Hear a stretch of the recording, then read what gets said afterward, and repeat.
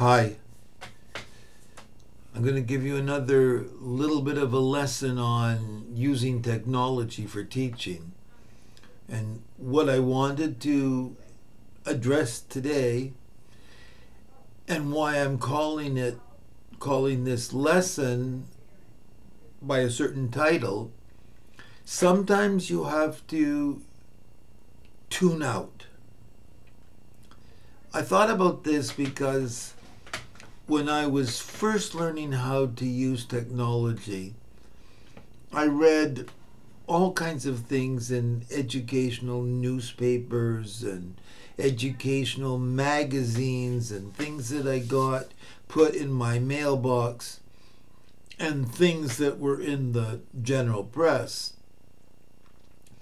And everything sounded wonderful to me. And being the ambitious kind of teacher that I was, I wanted to try everything. But I soon learned that I couldn't do everything. And I had to be content with that. What makes me mention this today is that every time I turn around, there's something more about artificial intelligence or virtual reality. And there are all kinds of teachers who are pioneers and who order all this new equipment and try to do all of these things.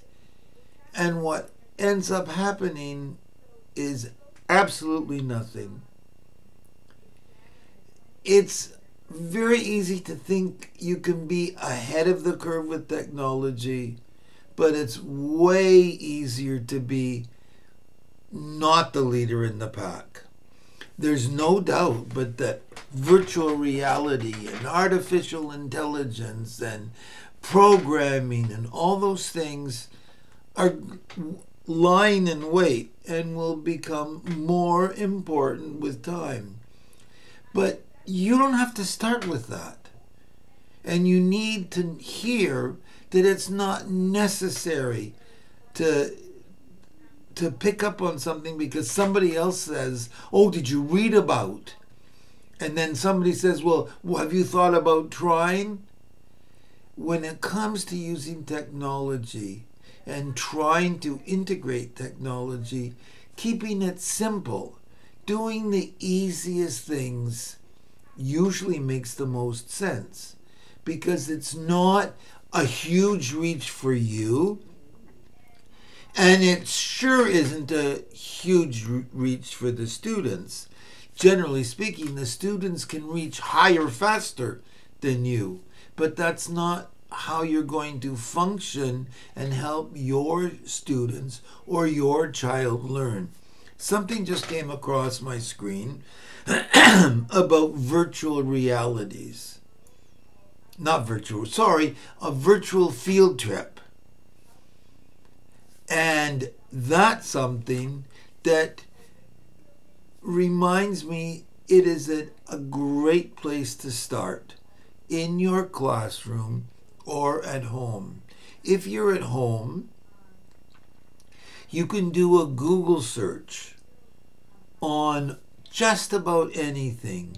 So one day your son or daughter picks up a book and they read about sharks. Last night in the news, there was something about in New Zealand about these beached whales and the effort that was being, pilot whales, I think they were, and the effort that was being made to help them unbeach themselves and save themselves.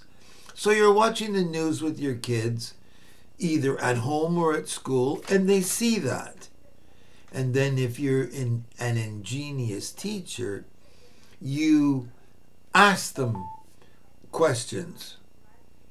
You ask them why they think the whales might have been beached.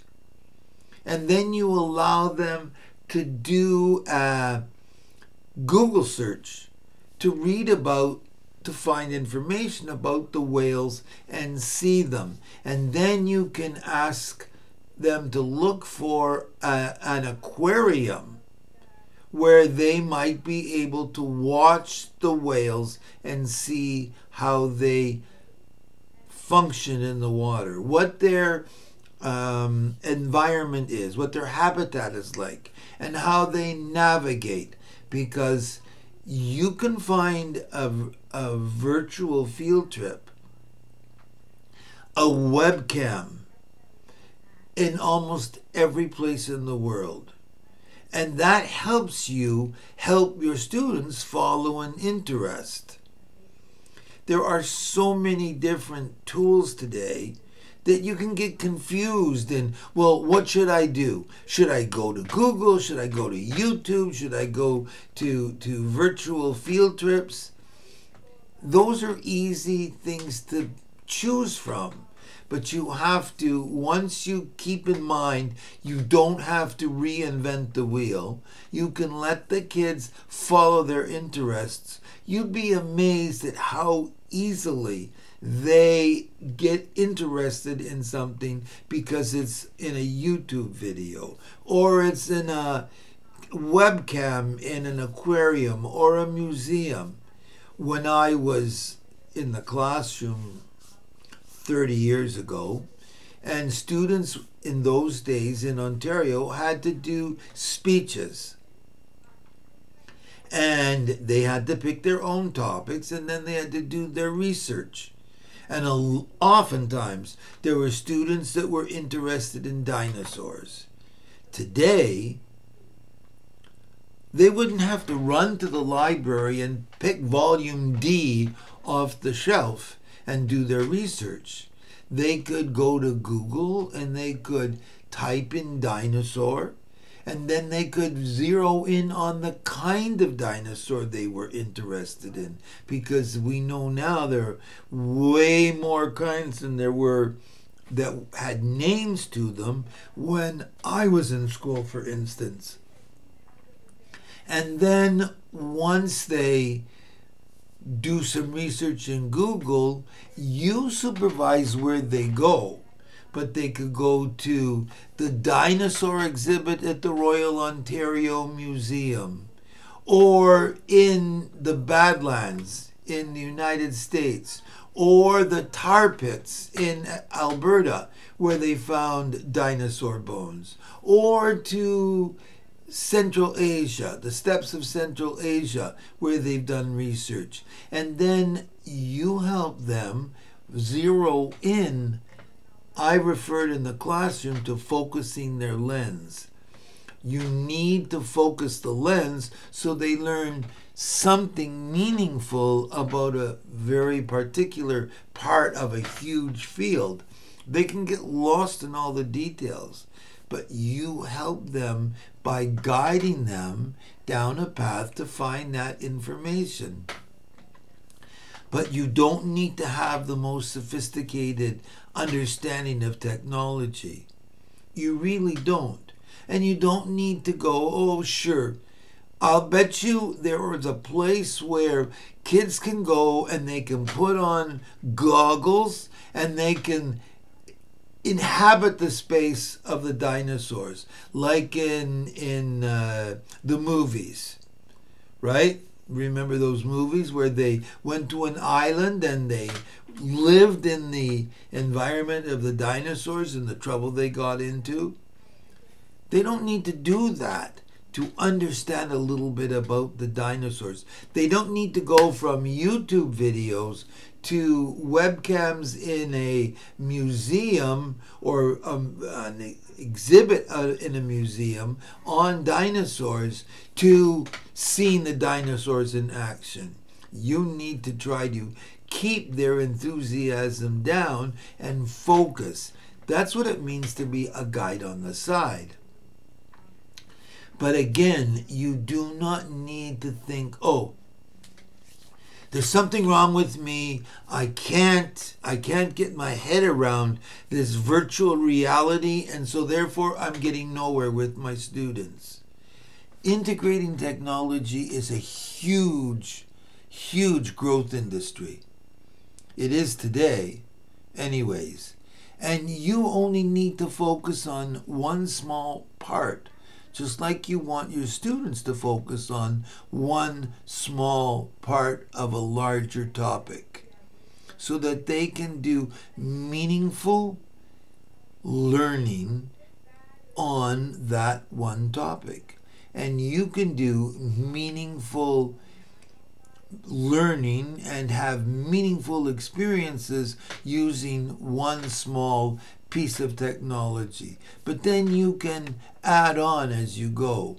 So they Google, that's one. And then they look for, they look at a science center or a museum that has just as an example, a dinosaur exhibit. And then they use maybe a word processor to write out some questions or write out some answers. Or they use a PowerPoint, for example, to take pictures and make slides and then write some answers. And that's more than enough. You don't need anything fancy. The fancier you get, the harder it is for you to make that leap in the use of technology. So remember, I use the expression keep it simple, stupid, but I don't mean that. I mean keep it simplified. Keep your use of technology focused on what you feel comfortable with. And only as you feel more comfortable can you expand that repertoire of technology tools. It's good for you because you'll be comfortable, and it's good for your students because you help keep them focused on one thing only. Most of you are parents and you know kids have multiple enthusiasms.